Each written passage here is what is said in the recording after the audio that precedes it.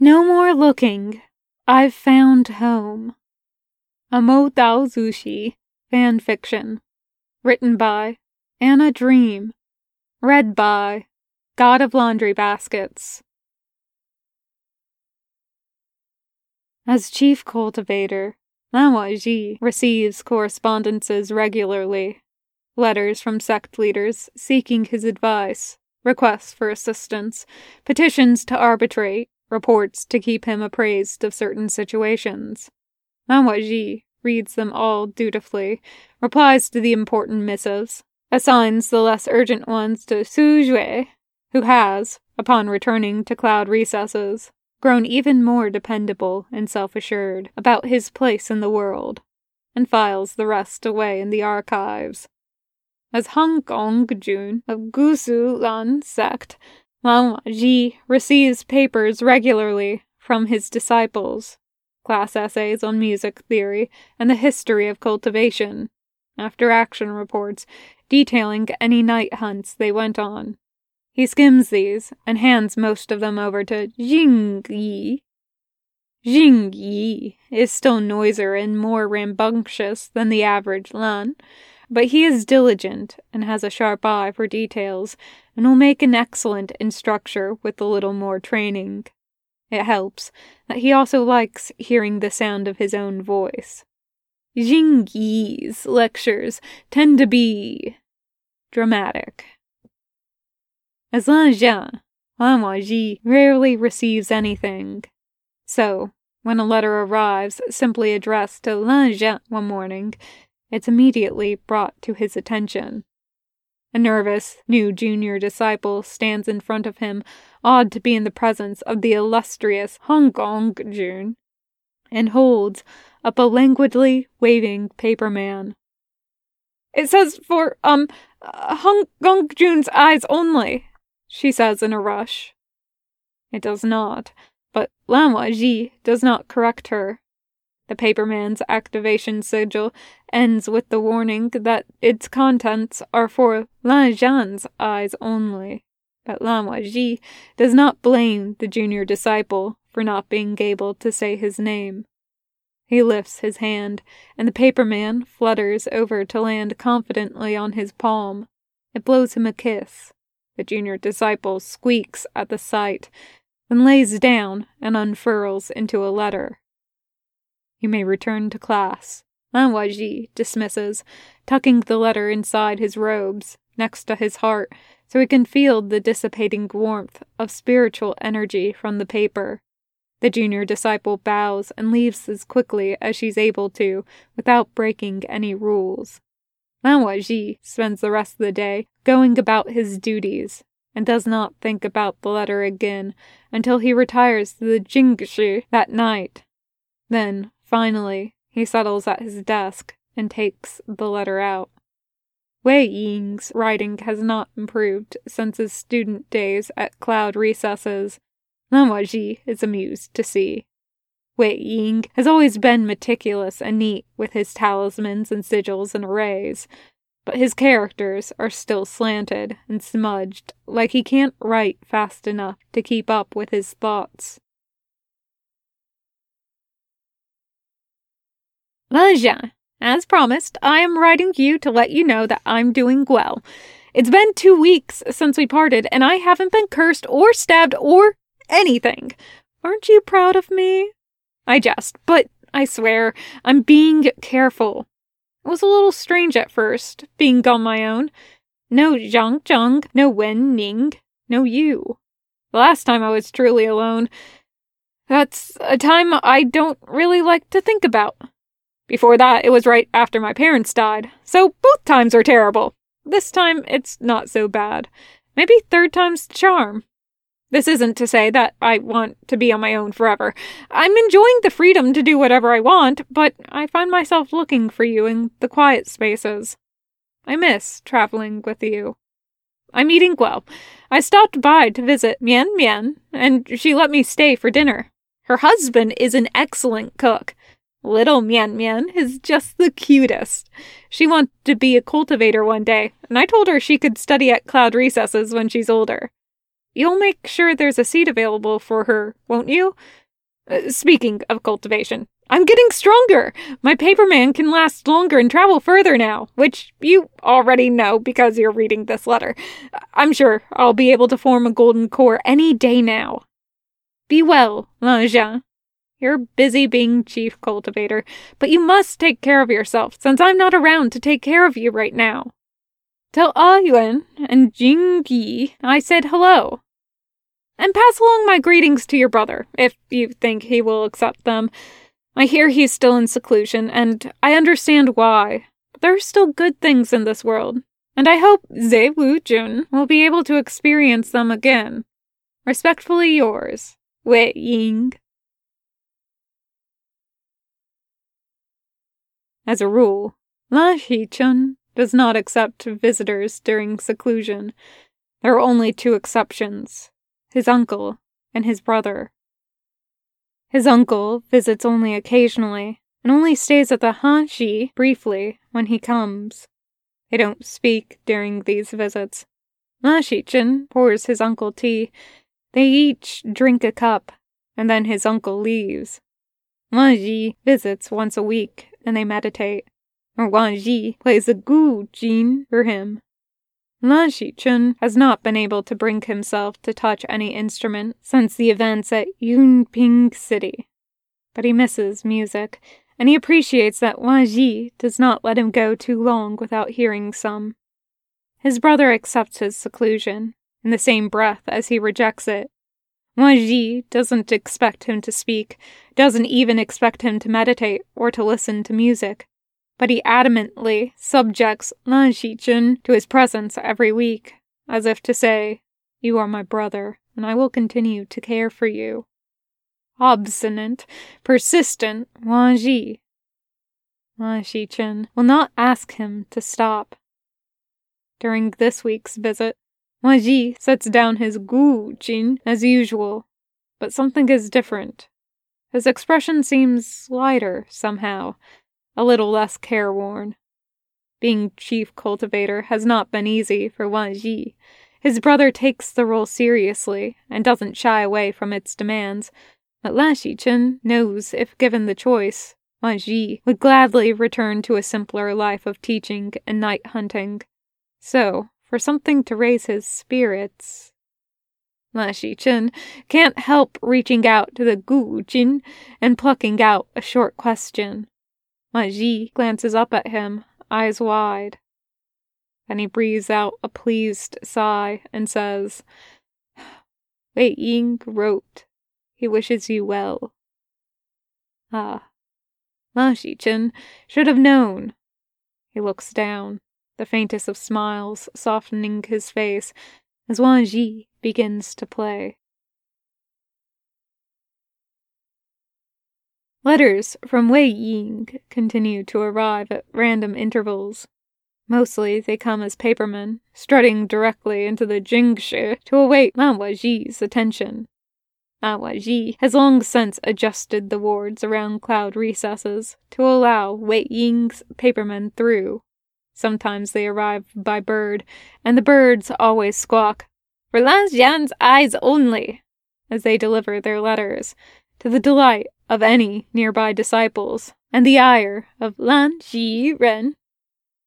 Most of the letters are very short. Wei Ying had promised to write, so he does, but that doesn't make him good at it. Lan Wangji is treated to bits and pieces of Wei Ying's life on the road, and the sketches of scenery, and then, "Lan Zhen, I'm broke, and it's all your fault. I spent too much money around you and your bottomless purse, and now I'm careless with money. Currently, I'm staying at the Unclean Realm. After everything that's happened, I figured Ne Xiong owes me at least a week or two of room and board. It feels a little strange to call him Ne Xiong, but even stranger to call him sect leader Ne, so Ne Xiong it is. Ne Xiong has caught me up on a lot of things I've missed while I've been dead. Most people call him Mr. Know-Nothing, but really, he knows everything, and he's become more cunning. Be a little careful of him, Lanjan. I like him well enough, but I would not completely trust him. The food here is... let's just say it's not quite to my taste. The kitchens at Cloud Recesses seem to want food to taste like air, but the kitchens here want their dishes to be weapons of war. I know, who am I to talk when I eat spicy, hot everything? But hear me out. Every dish is salted and pickled and meat upon meat upon meat. So much so that I've actually begun missing fresh vegetables. I'd even eat a radish if someone gave me one right now. And radishes are disgusting. But I'm hungry, so I eat what I'm given. I think I'd enjoy the food more if you were here. I miss sharing meals with you, even though you always remind me not to talk while eating. I've actually gotten better about that, probably because it's not worth doing without you around to scold me. I almost forgot to mention, Ne Xiong had received a report about a hungry ghost, which I took care of for him. It wasn't very difficult, but it took more energy than I thought it would, which is why I'm hungry.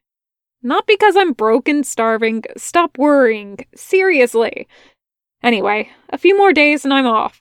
Ne Xiong has given me a small purse. I think on some level he still feels a little guilty. I find I'm all right with that. When I run out of money again, I'll start selling paper charms or something. Turns out there's still a market for talismans by the great Yiling Patriarch. They'll definitely be a lot easier to sell than radishes. Give my best to everyone. Take care of yourself. Respectfully yours, Wei Ying. P.S. Don't try to send me any money here. By the time this letter reaches you, I'll have left already. Jing Yi is just about to start his lecture on the history of the Gusu Lan sect. The founding is an entirely romantic and action-packed tale that is way better when he tells it, in his humble opinion. When Hong Gong-jun steps into the classroom, the seated disciples quickly scramble to their feet and bow in greeting. Hong Gong-jun? He nods back, then looks over at Jing Yi. Assignment for the class. Jing Yi smiles, shoving his lesson plan away. Lectures are great and all, but night hunts are way better. Purchase 100 paper charms from each of the 5 districts. Hong Gong-jun looks the tiniest bit amused as he says this. Begin in Xinghe. Jing Yi, being Jing Yi, frowns. This sounds more like an errand than a night hunt. And if Hong Gong-jun wants paper charms, why can't he just draw some up himself? Or have the students draw them up? From the way the younger disciples are staring at him, because they wouldn't dare stare at Hong Gong-jun, they're wondering the same thing. But Hong Gong-jun has already left the classroom, off to do chief cultivatory things. Jing Yi sighs. If 100 paper charms from each of the 5 districts is what Hong Gong-jun wants, that's what he will get. All right, we'll split up into teams, and take notes on the paper charms you buy. Jing Yi blithely makes up a lesson as he goes along. No need to waste an opportunity, after all. The kids should earn their outing. You'll turn an essay after on the inconsistencies you find in lettering, the regional differences in the paper used, and if anything affects the strength of the charm, as well as the most popular types of charms in each district and your analysis on why they're popular. The younger disciples look a little resigned at the thought of another essay, but Jing Yi is pleased. Teaching is fun! Nanjian. I'm at Koi Tower, and no one has tried to stab me. What a difference a year has made. Honestly, there was a time when I thought I'd never be able to come back here, but Jinling has been a kind and gracious host. Wait, I take that back. Apparently I'm family now, which means he gets to bully me as much as he wants. At least he added more bells to Fairy's collar, so I can always hear her coming. I miss our rabbits. You've probably already heard from Ah Yun that we all went on a night hunt. I was originally just taking Jinling and Ouyang Zhu out, but then they invited Ayun and Jingyi. It was great to see them. It was great to go on a night hunt with them. I miss going on night hunts with you.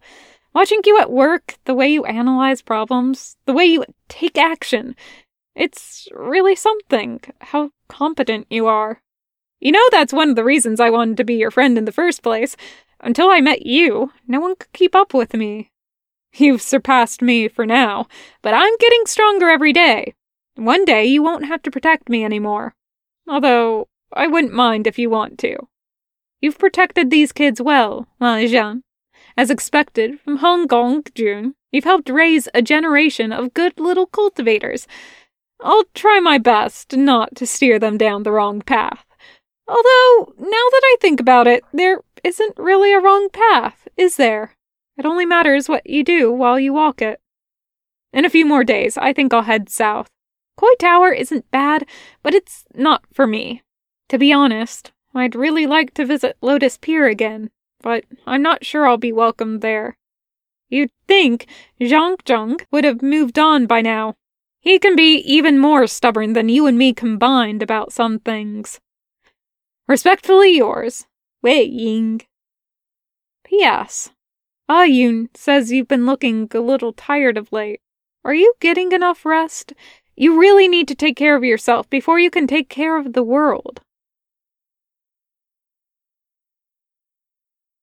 It's nearing dinner time when the peace at Cloud Recesses is disturbed by an odd, whining wind. Lan Ji immediately heads to the Mingshi, where the bells that should be silent are ringing hollowly. He finds Su Shui already there. Hong Kong Jun! Su Shui has a damp brush in one hand and a creased piece of paper in the other. He doesn't look panicked or worried, but neither does he look calm. Concerned, Lan Ji decides. Su Shui appears concerned. It's probably not that serious, then. What's happening?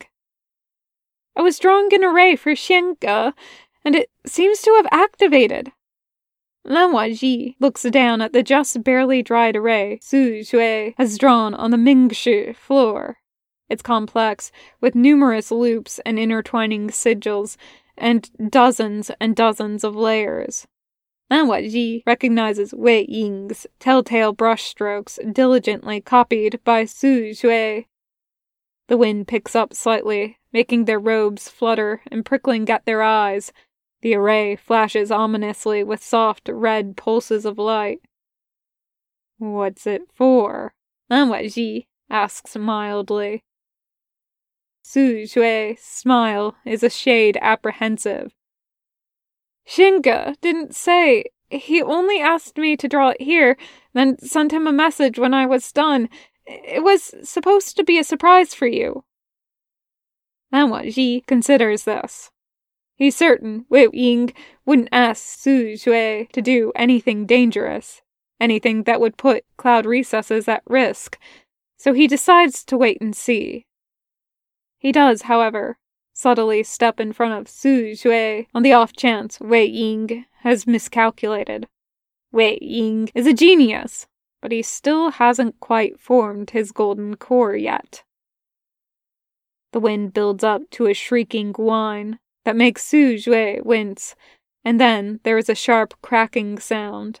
The array stops flashing and fades into smoke, and in its space it had been occupying, there is a tiny plate of cakes, shaped like lotus blossoms. Object teleportation? Su Shui ventures, looking suitably impressed. I didn't think that was impossible. Wei Ying has always attempted the impossible. Lan Ji picks up the plate. There is a letter attached to its underside, which he slides into the fold of his robes. The cakes are still smoking slightly, and Su Shui looks at them with curiosity. Do you think they're safe to eat? Does Lan Ji trust Wei Ying? Lan Ji selects one of the cakes in response and brings it to his mouth. He breathes in the rich scent of warm sugar and lotus paste, and bites it down. It's delicious.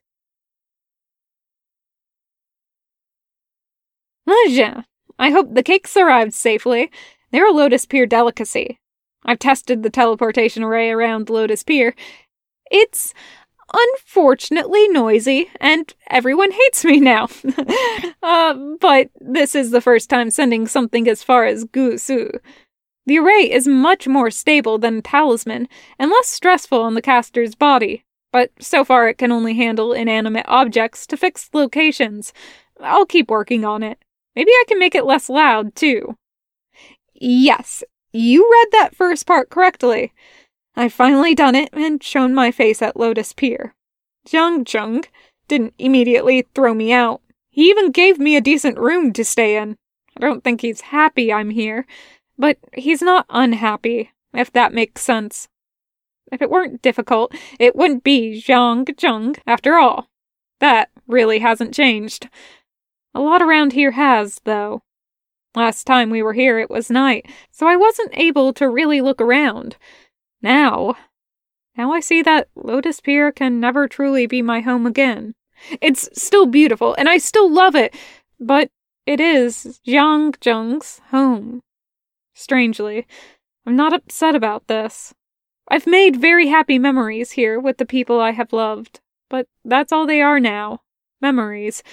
And I can't build a life around memories. I've gone and made myself maudlin. I think I'll go liberate some wine from the kitchen. We don't have any Emperor's Smile here, but I'll make do.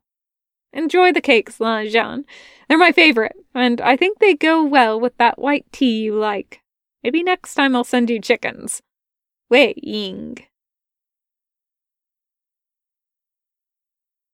Mama Ji has only just retired to the Jingshi with a pot of silver needle tea when a paperman arrives. It's unexpected, as it's been less than a full day since Wei Ying's last correspondence.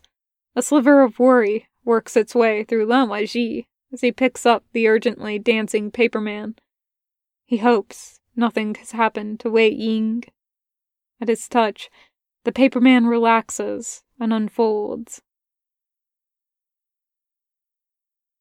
Lan Zhan, last night I dreamt I was back on the mountain where we parted ways. I was playing the song you wrote, and then I heard your voice, clear as day. You called my name, and I turned around, and you were there, and I was so happy. Then I woke up, and you weren't there. I woke up, and I'm happiest when I'm with you.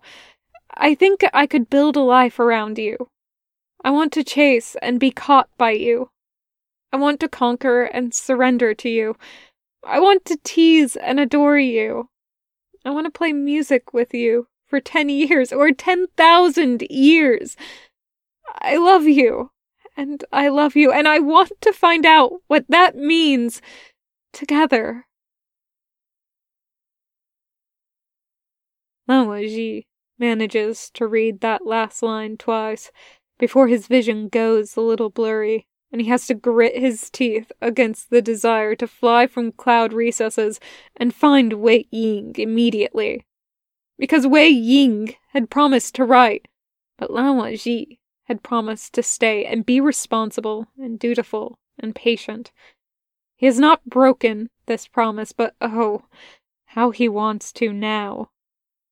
He lays the letter carefully on his desk and tries to take a deep breath to compose himself, but it doesn't work. His heart is so full in his chest, there's no room for more air. He hiccups slightly instead, and traces his fingers over Wei Ying's sloppily dashed ink, wishing he can outline the shape of Wei Ying through it. He hasn't even signed this letter. Why wouldn't he? Lan Zhan. Lan Ji lifts his head, and Wei Ying is there in the doorway. The image of him wavering slightly because Lan Ji still has tears in his eyes. For a second, Lan Ji wonders if this is an illusion, if this is a dream Wei Ying had conjured for him. Lan Ji blinks. Wei Ying is dusty and travel-worn, and looking at Lan Ji with such a happy light in his eyes, such a fond smile on his face, that Lan Ji is on his feet in a flash, and just in time because Wei Ying devours the remaining steps between them and throws his full weight into Lan Ji. Lan Ji catches him easily, eager hands pulling Wei Ying close. Wei Ying is laughing with delight. Lan Zhan, Lan Zhan, Lan Zhan, I meant every single word, he says, his voice slightly muffled because his face is pressed into Lan Ji's neck. Lan Ji forgets how to breathe for a moment. All he can think about is how Wei Ying is here, solid in his arms, his heart beating fast against Lan Ji's own. Lan Ji wants to hold Wei Ying for 10 years, for 10,000 more, and he reels with the knowledge that he'll have them. Lan Ji pulls back slightly, creating just enough space between them so he can press his lips to the top of Wei Ying's head. Wei Ying, welcome home. The end. Thank you for listening.